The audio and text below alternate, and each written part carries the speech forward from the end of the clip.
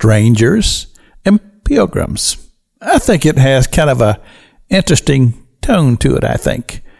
Well, that's what our brother Simon Peter tells us. He says, "Dearly beloved, I beseech you, as strangers and pilgrims, to abstain from fleshly lust that war against your soul."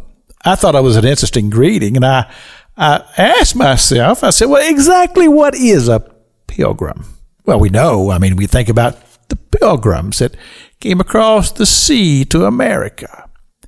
But I went and I looked up a definition, and I found it interesting that in the dictionary that I read, it actually said it had to do with those who were seeking a sacred place, as pilgrims who are on a journey. But it also says this: any wanderer or wayfarer.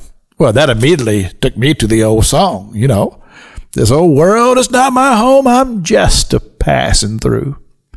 My treasures are laid up somewhere beyond the blue. You remember that old song?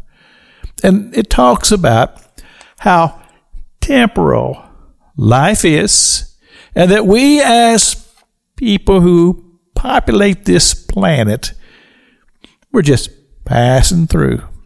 And for those who are spiritual and understand spiritual things, we realize that once we're finished here, as the Apostle Paul used the words, we finish our course here on this earth, then we'll step into another place that is glorious and grand, and we just keep on living. That is our blessed hope.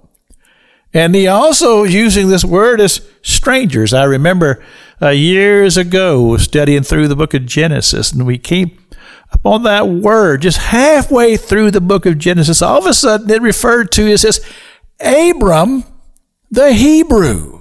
And I'm going, where did that come from? There's not been another reference up to that point in the book of Genesis that's calling the children of Israel Hebrews, until you come to that passage. So I looked it up. I said, what does it mean? It says, stranger in the land.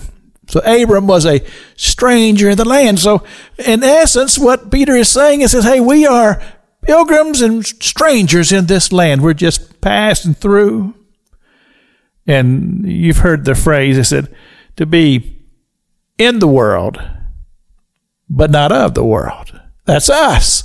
That's Christians. We live in this world, but we don't take on the cloak of this world because we are different. That's why he called us peculiar people, a royal priesthood. You stand out. You should stand out.